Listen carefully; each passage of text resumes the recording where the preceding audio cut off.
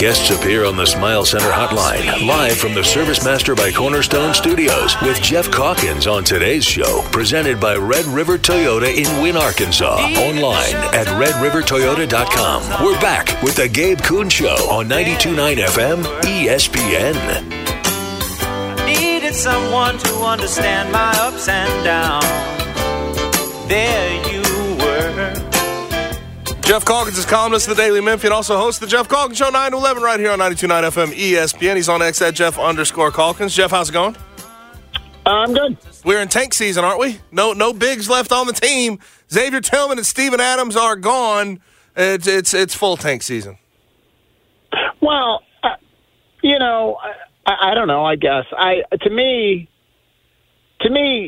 tanking is I am getting rid of these players in order to lose games. And I think they got rid of Xavier Tillman because he's walking at the end of the year. He's an unrestricted free agent, and you could get 2 seconds for him. Now, right. the consequence is that you're going to win games. But, again, is it tank? Is it tanking? Like tanking is let's get rid of him because he's causing us to win games. I mean, we're rocking with semantics here. I mean, but the point being is the Grizzlies will be very bad on the floor, and they don't have any bigs besides Trey Jemison right now. I hate to say this. Grizzlies already were bad on the floor. I know. Listen, they've lost 6 straight games, but the effort was still there. I don't know what it's going to look like going the rest of the way. And I think the big question we need to monitor going forward is, like, when Desmond Bane and Marcus Smart get back from being injured, how much should they actually play? Probably not much is sort of my thought process. Yeah, we discussed today on the show. Do you want to see him? Do you want to see Desmond Bane? Do you want to see Marcus Smart? And do you want to see Brandon Clark? And my answer to that was, I don't want to see Desmond Bane. I have no desire to see him. I don't need to see him. I know what he plays like, and get well. Have a good summer. I don't need to see Marcus Smart. Maybe a little bit more, just because we didn't see that much of him as but we're not going to see him playing with the players he will play with anyway. So I don't really need to see Marcus Smart. Plus, with Marcus Smart, there's the question of even when he was dealt here, how much tread is there left on the tires? So let's leave whatever tread is left on the tires. Let's leave on the tires. The only one I'd like to see, and Jeffrey said I was selfish for the wanting to see him, is Brandon Clark, just because they're coming back from a catastrophic injury. I would think there would be some advantage to him in terms of just demonstrating that, knock some of the rust off and demonstrating that he still has it or can start work his way back. I agree with you. And from the fan base, I think it would be reassuring. Now, the truth of the matter is, of course, he can do all that stuff that he would do during a game. He can do all that stuff in practice, but better. It's hard to simulate that. That's where I don't think you're being selfish in the slightest. Like, you need in-game experience. You need live bullets thrown at you so you know how you're going to react to that. Your Achilles injury. It's going to be tough for him to do that at first. I don't expect it to be great if he does return this season, like first game back. But you need. I don't think that's selfish in the slightest. You need those live bullets. I would like to see Brandon Clark. I don't care about seeing the other two. In fact, I'd rather not see them. I guess the way I look at this, though, isn't that it's tank season. It's that it's load up on asset season. Yep. Even if let's be honest. In the last week, they have accumulated 5 second-round picks. Now, they're second-round picks, and there's only so much value to second-round picks, but they help you do things at the margin. Second-round picks have contributed. Witness Xavier Tillman, among others. So they have contributed to this team over the years. B, they're cheap help if that's what you need to fill out your roster. And C, they can help you get stuff done. And so I think it's a nice piece of work to get. Once you've decided at the end of last year that you weren't going to, the contractual situation was going to be such that he was unrestricted at the end of this year. Once upon a time, Tyreek Evans was destined to be an unrestricted free agent at the end of the year. And we just killed the Grizzlies because they didn't trade him. In a meaningless year, why did they hang on to this player? Back then, it was actually much more tank. I think there was some reason to tank, too. It was in a much more competitive tanking situation. So it was like, why did you keep them? A, because you even if it's a second, go ahead and get the second for him. And then secondly, his presence on the roster, the continuing presence on the roster, felt like it was going to damage your tanking. So Grizzlies fans were furious that Tyreek Evans wasn't traded that year. Here, I don't think anyone would have been furious if he wasn't traded, but it's very clear he has value as a depth player for a playoff team. And the Celtics needed additional depth up front. He's been very good defensively. He hasn't been good offensively, but he's been very good defensively. He's played in the playoffs before, and that's why you were able to get 2 second-round picks for him. So I think it's a nice piece of work by the Grizzlies. I'm as curious as anyone as to who the starting center will be, or who the player will be, I guess more accurately, right, who will play alongside Jaren Jackson Jr. in the starting lineup next year. Could be a center, could be a power forward. We just don't know. But, that's part of the intrigue of the summer. I think there's a lot of skepticism I'm going to meet it with, though, until I actually see what moves they make. Like, that's the part of the whole thing that I'm at. Like, yeah, there's salary flexibility. Yes, you have roster flexibility. You're going to free up 2 spots, theoretically, with Lamar Stevens and Victor Oladipo either being waived or moved, whatever it is. But I have to see what this ends up being before I really sort of say this was the right thing to do at the right time. And I think mostly it comes from Steven Adams and what he's meant to this team in the past. And I know I'm a little late on that, because it's Xavier Tillman today that we should be talking about. But that Steven Adams move definitely leaves me sort of wondering what they're going to do to recover that type of production in the future. It leaves me wondering, there's no question, but I'm not at all critical. Like I'm curious. No. I'm not critical. I have some skepticism about what they'll actually get done and what it'll look like coming up this offseason with all these second-round picks.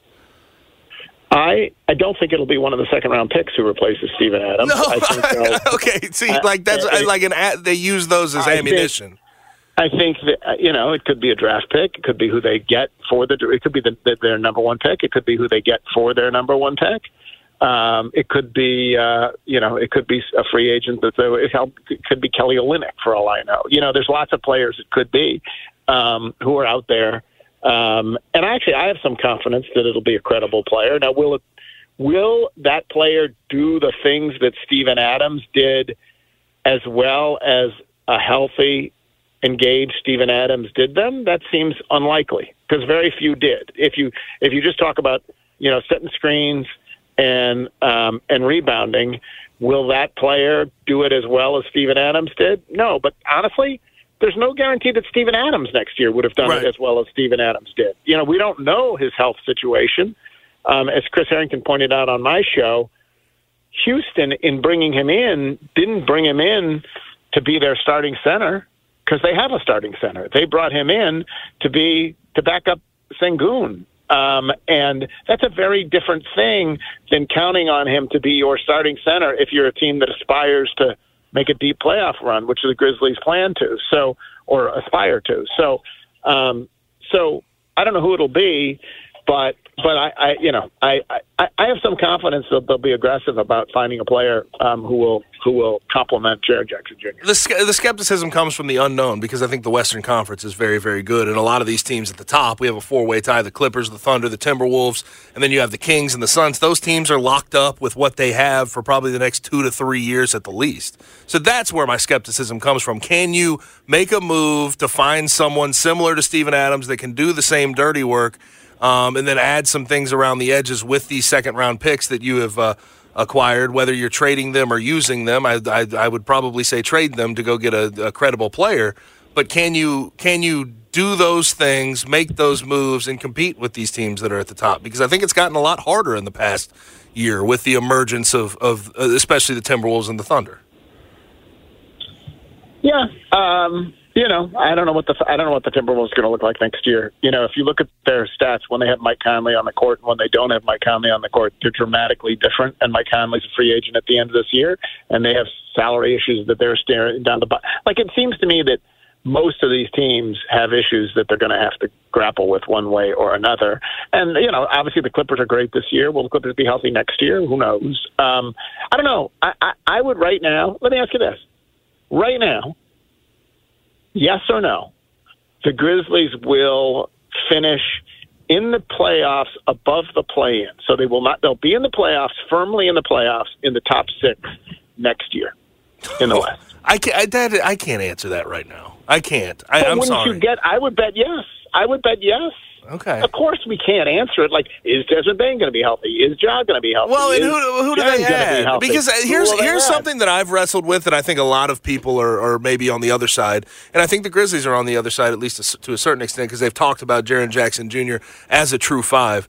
We've talked about the training wheels on Jaren Jackson Jr., whether it was Jonas Valanciunas or Steven Adams. I don't know if it's training wheels as much as it's a necessity to have a guy like that to be alongside him. I think they know that. I don't care if you call them a true 5 or a 4 or whatever. I think they know that they need someone who rebounds, right? Whatever you call that player, someone who has a skill set that complements Jaren Jackson Jr. Because I am totally persuaded. He has said, I got to be a better rebounder. They've said he's got to be a better. You know what he's going to be? He's going to be a great defensive player, and he's going to be an increasingly productive offensive player. And he is going to be those things. He's going to be a borderline all-star. He will need a player next to him who will rebound. And that is, who will do some of the dirty work that Steven Adams does. I think they'll find a player who does that well enough that the truth of the matter is, I would probably bet they'll finish in the top 4 next year. But in the top 6, who knows? Again, as you point out, who the hell knows? Who knows who they're going to get? Who knows how healthy they'll remain, et cetera? But given that they have, I thought they were going to finish in the top 6 this year. I thought they were going to finish in the top 4, and I feel better about them next year than I did coming into this year. Because A, they've discovered Vince Williams, and B, they're not going to be missing Ja for 25 games.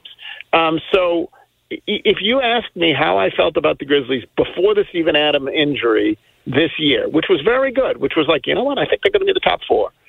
I feel better about them heading into next year already, even not knowing who the 5 will be. But you seem a little more dubious. Yeah, I'm going to meet this with skepticism until I see what moves they make likely this offseason. That's what I'm going to do. I will greet it with curiosity, but neutral curiosity, and honestly, assuming I think they already have a plan in mind. I don't think they're like, God darn it, who are we going to put next? I would suspect I bet if you went to the Grizzlies right now and said, give me a list of 3 players that you think might start next year, they would tell you. Okay. Yeah. I got it. Well, they wouldn't tell you. They wouldn't tell you. Yes. But they would be able to tell you. Yes. They have some sense, I think, of who that player will be. Right. We just don't know. Yeah, talking with Geoff Calkins at Jeff_Calkins, Daily Memphis columnist, also Geoff Calkins Show 9 to 11 right here on 92.9 FM ESPN. Now, John Martin wrote a column for the Daily Memphian today, and he said, the fate of the Memphis Tigers this season won't be up to outside influences. It won't be about social media. It won't be about small ball. What comes of the rest of the season will be up to Penny Hardaway and Hardaway alone. Now, I have been hard on Penny these past couple of weeks, and I think it's fair. The rotations, it seems like there's no rhyme or reason at times. He will give a rhyme or reason after the game, but having, Malcolm Dandridge, Jordan Brown, and Naquan Tomlin on the floor at the same time just doesn't seem to make a whole lot of sense to me. It may make sense to the guys in that locker room, but that's a different discussion for a different day. Do you agree with that sentiment? The rest of the season is directly on the shoulders of Penny Hardaway. I mean, in a way, I think the whole season has always been on the shoulders of Penny Hardaway. Like, he's the guy who runs the team. He's the coach. I get that. I think that what John is saying is a version of what we've said over the last few days, which is if he trims the rotation and he plays his best players consistently without yanking them around, that's how this team is going to. It's up to Penny to make that decision, and if he doesn't, they're doomed, and if he does, that's the path forward. The only thing I would say about that is, I think even if he does play those players, right? Like, even if he had the exact rotation that fans seem to want, I think it's, at this point, well under 50% chance that they make the NCAA tournament, right? Even if they play the right dudes. So it's not to say it's up to Penny alone from that perspective. Well, it's up to luck. Yeah. It's up to there's a lot of things that are going to go into it, and so and also, as much as we talk about Penny and the rotations, Javon Quinterly and David Jones through that 4-game losing streak did not play well. That's the other thing. They have been flawed players. There's an argument that, various people have said, you know what Penny should do? He should sit David Jones and Quinterly to send a message. You know what I mean? That's not just rolling with the best play. Not now necessarily, but last week people were saying that. And so, I think one thing we've learned is that it's a flawed collection of players. And you can play the right players all you want. It's still a flawed collection of players. And if Quinterly, now how much would Quinterly have been more consistently excellent? Would he have avoided the nights when he has, more turnovers than assists? I think this is part of John's point, had everybody known who they're playing with and when they're playing, and there had been consistent deployment, would they have been better all along? And I think that's a reasonable argument. I did hear Jeffrey and Giannato talking about it, though, today, and they point out, you look up, those guys have all played, it's not like that, it's not like Quinterly's played 18 minutes in a game or anything. He always gets heavy minutes. David Jones always gets heavy minutes. So now, they don't get heavy minutes with the same collection of players all the time. And I think that's what. So, I fundamentally believe, I've always believed that Penny creates more problems than he solves with the way he manages the rotation. I think that has been true from day one. And I don't know whether it's because he feels the need to keep people happy, or because he's made promises to people, or because he's reactive to what he sees on the floor and is impatient and doesn't. I don't know why it is, but I do believe it has been a problem from the beginning, and clearly is a problem this year. So I'm with John that I think their best chance to make the tournament is to roll with, honestly, that 5 that he ended the game with, and see where it takes you. But I think even if he does that, it's the damage that they've done to their resume is such that it's certainly less than 50% chance that that's going to be good enough. But to me, it's just so much more. Listen, Penny is shown in his past he wants to play 10, maybe 11 guys in a game. When he shortened it, I think he's had more success. But regardless, even if he wants to do that, it's just more about plan than it is about actually who he's playing. If you're going to play the Carl Sharon-Fonts and the Jonathan Pierres of the world, which I don't necessarily think you should, those guys aren't just going to magically turn into great college basketball players as soon as you play them in a game. I think you just need to have a plan with those guys. You just need to have more, and like more your point, point. I do think Penny's reactionary. I do think he's reactionary. I think he gets frustrated and impatient with guys that are not giving him exactly what he wants when he wants it on the floor. And he's not the only coach that struggles with that, but I think that this year has been a breaking point with that, with a lot of the fan base and a lot of the media. Yeah, I think it's true in life generally. People profit if they know. People benefit and organizations benefit if people have established roles, right? Yes. And not everyone is going to be happy with their role, but those who are told they have reduced roles, they come to grips with it. And what's really difficult is when your role changes, every day, such that you then think, well, my God, I should be having a bigger role. And yesterday I had a bigger role, and I have a smaller role. And I do think we are all, if I showed up to the radio station and one day I'm the producer and another day I'm the host and another day I'm selling ads, that would be weird, right? We all have a role. We all profit from knowing what our role is, and then yes, it's true. If we don't like our role, we can get out. I will say that someone texted to me, someone in the media, and I don't know if they want me to say their name, so I won't, and suggested that Penny does have a little bit of a balancing act because players like Carl Sharon-Font and Jonathan Pierre are players that, right now we're saying too damn many transfers. I mean, too many, there's not enough continuity. Too many first-year guys, 10 of them, right? That's too many. And the suggestion was that those two players are players that Penny might actually want to build around for next year. Yeah. And if he wants to build around for next year, he's got to play them to bring them along, but also play them, otherwise they're transferring.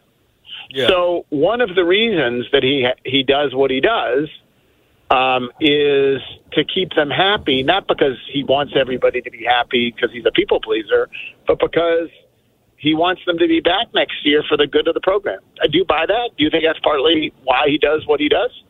Yeah, I guess I can see a world where that's the truth. But in the end of the day, this team, in the end of the day, it's not worth losing games over. It's not worth losing. It's not worth it. You can go find other guys. You can go find other. It's not worth that. That's That's what I would say. I just missing out on the tournament with this set of circumstances, with what we thought this team would be, just 3 weeks ago, potentially being a 4 or 5 seed, playing those guys is not worth it. And I think we're just at a point, with this experimentation, you can't experiment. You just can't. Your back's against the wall. Your at-large hopes are on life support. You have to just win and win and win and play your best players. Now, I want to ask you this question. I'm going to approach it a little bit later myself, but Rick Pitino a few days ago talked about solutions with NIL. Of course, he's at St. John's now, but with NIL and with college basketball, he said he wants a salary cap between $1.5 and $2 million for NIL, the Power Five and the Big East. And obviously, he did say, contracts will be delivered to the league in the school offices. Conferences can establish their own salary cap. What do you think about a salary cap system with NIL? Does that make any sense? Do you think that there's any way that could happen going into the future? Well, so the only reason that salary caps are allowed. Salary caps are, by definition, like different employers getting together to impose a limit on how much you can pay people is totally an antitrust violation, right? Right. And so the only reason it is allowed is because it is part of a collective bargaining agreement. So if you have a collective bargaining agreement that includes as it a salary cap, then there is an exception to the antitrust rules, and you can do it. So in order to do that, though, anyone who is a part of the collective bargaining agreement. So first of all, you have to agree that the players are salaried. Yes. You'd have to agree that the players are employees. And we're headed that direction with Dartmouth. Dartmouth just did that. And then you'd have to all the members of then you would have to have a collective bargaining agreement between those players. That would be collectively bargained with the universities to have a salary cap, right? And I don't think, well, first of all, if I were representing those players, I wouldn't agree to a salary cap that's $3 million if I thought that we could get, if Alabama would spend $10 million. If I was UConn at the top of the Big East, why the hell would I give away my advantage? I'm not. Well, UConn might, because they might. But I don't see what the players would. Like the players right now, Alabama football, let's just say, what do we think they spend in NIL? Or Texas A&M, what do we think they spend in NIL? So it wouldn't behoove the players to agree to any salary cap that reduces their pay right now. You know what I mean? So it would be extraordinarily complicated. Plus, who would be a member of the collective bargaining agreement? Every high school kid who might go to college? And then one of the advantages of the pros is that it's unwieldy, but in the end, there's how many NFL players, and those players, those are the players who are represented by the collective bargaining agreement. Think of how many college players are at totally different levels, and they come. I think it would be tricky to do it. Rick is talking about it like someone who honestly doesn't understand salary caps and antitrust law.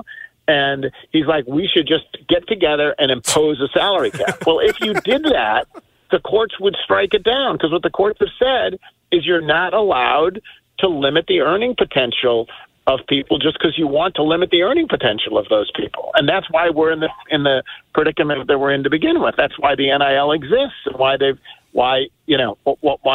courts have said you're not allowed to do this. You're not allowed to say, no, you can't get money. And so you're also then not allowed to say you can only get so much money unless it's part of a collective bargaining agreement.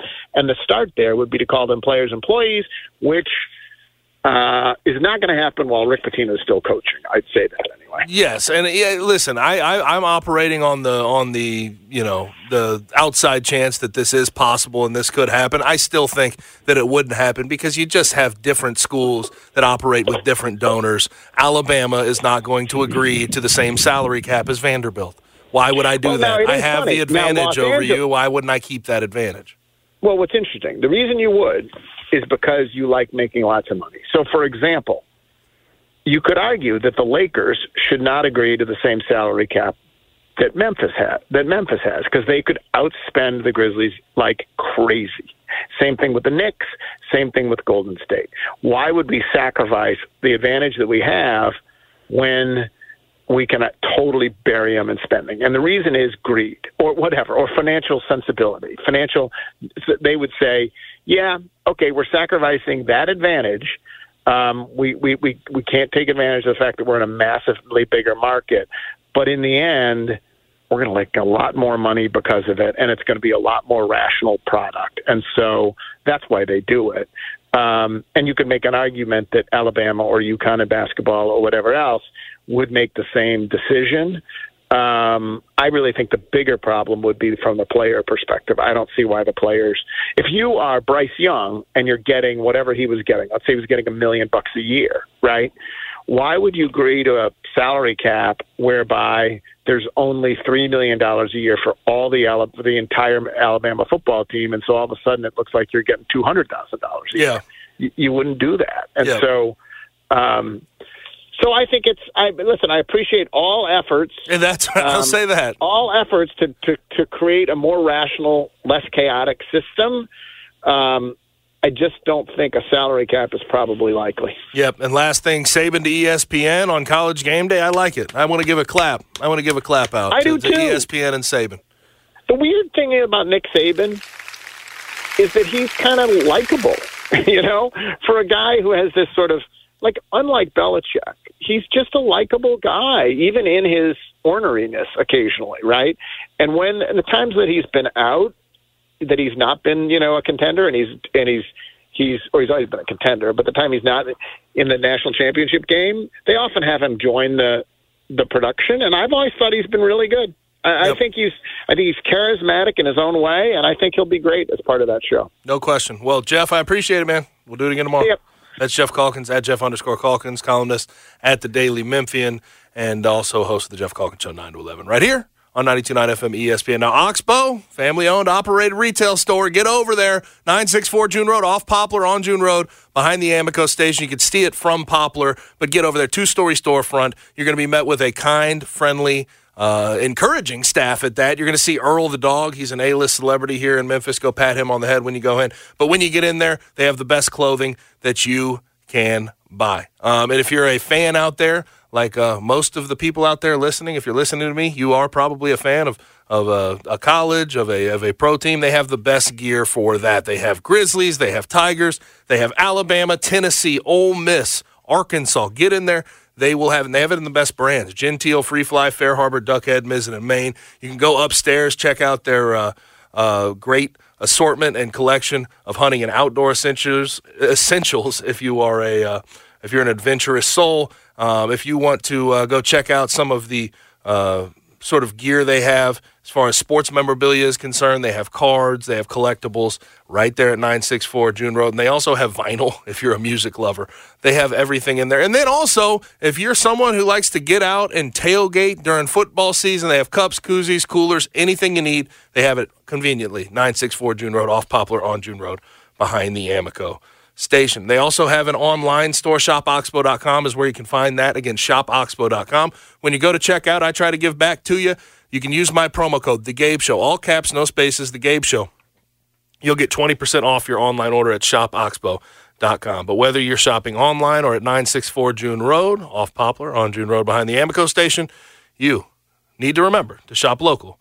Shop Oxbow. Now it's time to take a trip around the National Football League, and we have some funny things that have sort of sprung up. One has to do with Brock Purdy, and one has to do with another Brock. His last name's Bowers. We'll talk about that next. 92.9 FM ESPN. Here on the Smile Center Hotline. Now back to the Gabe Kuhn Show, live from the Service Master by Cornerstone Studios on 92.9 FM ESPN.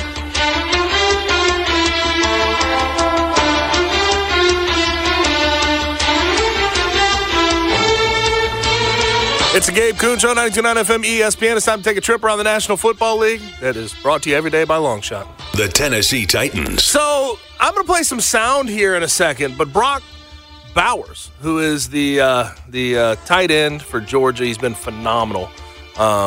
He's going to be the number one tight end in this year's draft class. And he was on, I believe, NFL Network today, or he was on a podcast of some sort. He was talking with Chris Sims and everybody else.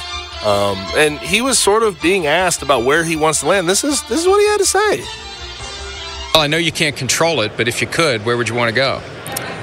Whoever wants to take me. I mean, I'd say it's hard to say. I'd love to go to. He wants the Niners to get rid of Kittle, and then he wants to go to the 49ers. That'd be all right. Let him say it. I'd be all right with going to the Tennessee Titans. I mean, I liked it down in the Georgia, Tennessee area. I thought it was cool, but that'd be a cool spot to be. Yeah.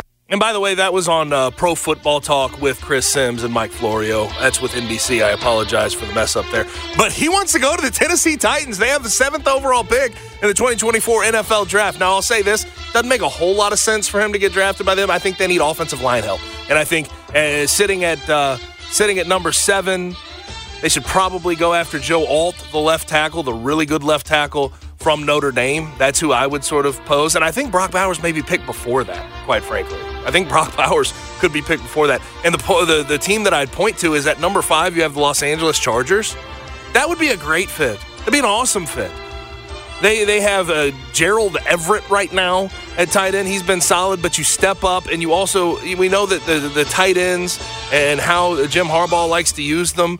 You could get into those 12 personnel sets with 2 tight ends on the field at all times, and I think that Brock Bowers fits in perfectly there. But that is kind of interesting. You don't get a lot of NFL draft prospects coming out and saying, hey, yeah, I want to play for a certain team, but he wants to play for the Titans. He wants to be in Nashville. Although for him, it might be a little dangerous. Nashville can be Nashville, you can get carried away with yourself on Broadway. That's all I'll say.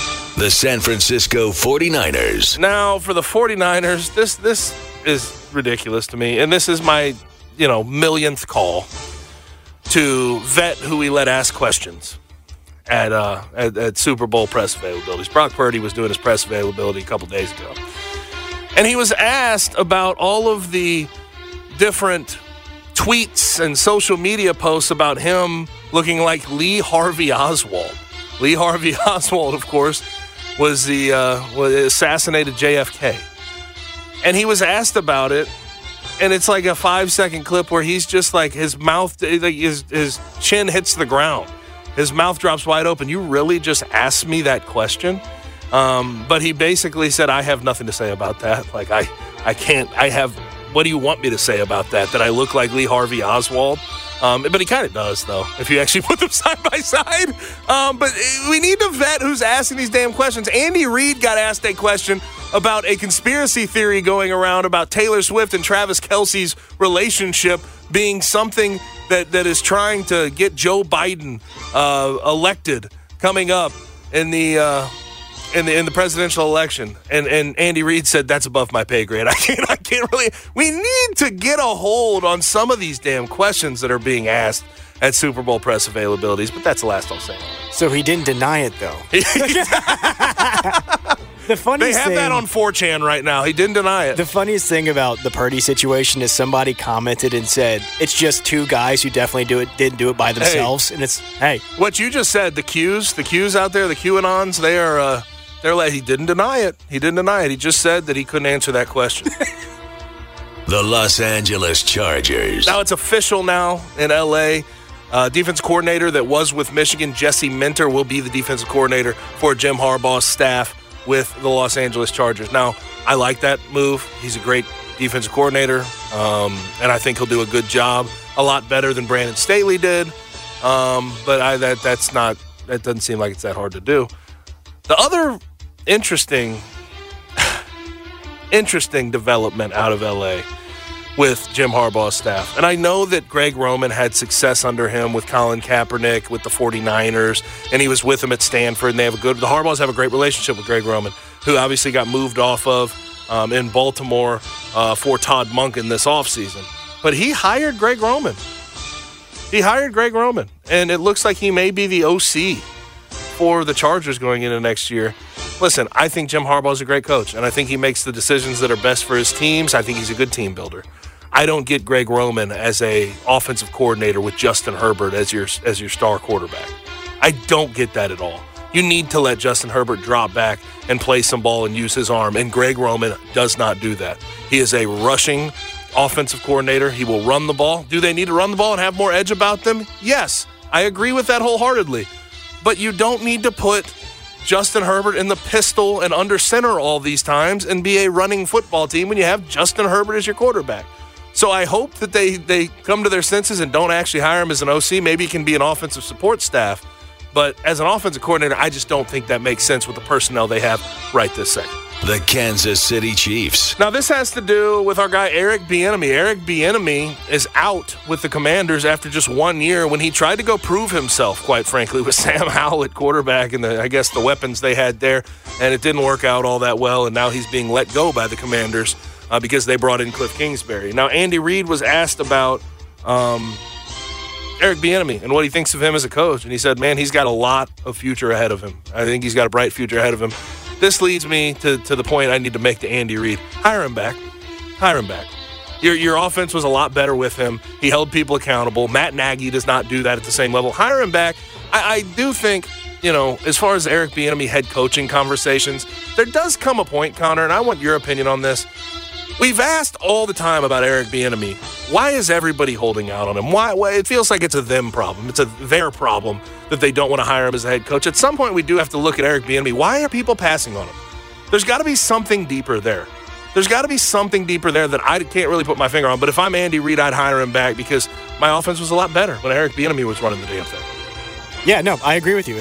I'm not sure why he's not getting jobs. I think that the rumor But there's got to be something, though. They talk about interviews and everything else he doesn't do well with. It's weird. Yeah, I know that the main excuse is he doesn't interview well, but I'm not sure. And I know he's had a past, and he's had some criminal things in his past. It may be that. It's just, it's strange to me. Like, we've asked all these years, and I've talked about it on several occasions. I think it's unfair he hasn't gotten this opportunity as a head coach. But we've asked all these years about everybody else. What's their problem? Is there a problem with Eric Bieniemy that we don't see, that's not very visible? That's where I'm at this point. Now, I also have to bring up one more thing. We have Hall of Fame coming up here on Thursday. We have the finalists that are that have been announced, and we will get our Hall of Famers in, and of course they'll be inducted during the Hall of Fame game next year. But let me get to those finalists. Let me scroll down really quick. We have Antonio Gates, Julius Peppers, Devin Hester, Torrey Holt, Reggie Wayne, Andre Johnson, Jared Allen, Patrick Willis, Fred Taylor, Rodney Harrison, Darren Woodson, Dwight Freeney, Jari Evans, Eric Allen, and Willie Anderson. I think of those, Julius Peppers immediately should be in. Dwight Freeney should immediately be in. Andre Johnson, Reggie Wayne, Torrey Holt, pick and get one of them in. Antonio Gates, with what he did as a tight end with the Chargers for all those years, probably in. But I think this is just an ongoing discussion with me. Like wide receivers, at some point, we have to break up this log jam we have of guys. Guys like Reggie Wayne, guys like Torrey Holt, guys like Andre Johnson should all be in, and there shouldn't even be a second question about it. Patrick Willis, I think, is a guy. Oh, man, Patrick Willis. He was unbelievable. We talked about him yesterday. We talked about him yesterday off air. That's how we were just dudes in a room talking about football players. Like, God, dude, you remember Patrick Willis? Dudes could just sit in a room and just spitball on the great players of the past. But Patrick Willis and a guy like Luke Kuechly, like those were the linebackers of our era, of our generation, that were just unbelievable, man. You couldn't touch wall. Them. Yes. Now, Patrick Willis did retire early because of all of the hits to the head and everything else. It's hard to be an inside linebacker in the NFL for an extended period of time. But he's a guy that I think should get in as well. But we will see what happens coming up tomorrow night, who ultimately gets in, who gets left out for another year. Now, football fans, FanDuel has a perfect way for everyone to get in on the Super Bowl with a no-sweat same-game parlay. But when you bet on Super Bowl 58 on FanDuel, one game can mean a whole lot of wins. America's #1 sportsbook has all your favorite bets like the money line and the spread, plus all sorts of prop bets. That means when you combine all your bets for a chance at a bigger payday, you'll get bonus bets back if your same-game parlay doesn't win. So start building your own, or just bet a popular SGP already made for you in America's #1 sportsbook. Just visit FanDuel.com/GabeK. That is GABEK, my promo code, GABEK, if you don't already have an account. Make every moment more with FanDuel, an official sportsbook partner of the NFL and 92.9 ESPN. You must be 21 plus and present in Tennessee. Minimum 3-leg parlay required. Refund issued as non-withdrawable bonus bets, which expires 7 days after receipt. Max refund is $5 unless otherwise specified. Restrictions apply. See terms at sportsbook.fanduel.com. If you have a gambling problem, call the Tennessee Red Line at 1-800-889-9789. Now, Small Talk is on the way. Make sure that you stick around. Guests appear on the Smile Center hotline. Now back to the Gabe Kuhn Show, live from the Service Master by Cornerstone Studios on 92.9 FM ESPN. It is the Gabe Kuhn Show on 92.9 FM ESPN, and we are live from the Service Master by Cornerstone Studios. And Service Master by Cornerstone, they are your local hometown responder. They take pride in responding, big or small, to all of your issues that you may have at your home, residential properties. It could be a school, it could be an office building. But they've been awarded Service Masters Franchise of the Year award, meaning they're the number one Service Master Restore franchise in the United States of America. You could have frozen pipes, bursted pipes, water damage. You could have a water heater on the fritz. You could have a fire and there's smoke damage. You could need mold remediation. Whatever it is, big or small, Service Master by Cornerstone will handle it for you. Tyler, the president and owner of Service Master by Cornerstone, and his team are here to help you at these moments. They take pride in helping you at these moments. Their motto is, we don't pray for disaster, but we do pray that they get called when there is one. So remember the name, locally owned, locally operated Service Master by Cornerstone. And their number is very simple because they respond so well. It's 901-RESPOND. 901-RESPOND. 901-RESPOND for my good friends at Service Master by Cornerstone. Now, it's officially time to hop into Small Talk. Here on 92.9, we talk ball every weekday from 4 till 7 p.m. Except right now, it's time for Big Man Small Talk on 92.9's Gabe Kuhn Show. And Small Talk is brought to you by Conway Services, reputable service available 7 days a week. Now, Connor, can you tell me what the hell's going on with Boeing and these 737 MAXs? I saw a report yesterday, and I've been waiting on this for a while, just sort of watching what's happening. We had the blowout in January. There was a door that flew off of an Alaska Airlines flight. Just blew off completely. But there was a report yesterday that U.S. regulators, who actually went in to investigate it, found that bolts securing the door plug were missing on that Alaska Airlines flight that ended up leading to that midair blowout where there's just, air rushing in. They have to land, emergency. It's unbelievable. These 737 MAX planes are absolutely causing issues. And there was also a report earlier in the year that on most of these flights, I think it was like 70%, something like that, they do have loose bolts on these 737 MAXs that Boeing is putting out. Now, the reasons that is the case, that they keep malfunctioning, apparently in 2009, the government began allowing Boeing to conduct its own manufacturing and safety inspections. They let Boeing do it themselves. But I am terrified to go fly on a flight in a way. Now, it takes a lot for a plane to go down and for us to, really have a catastrophe. Those things just about fly themselves. I know that,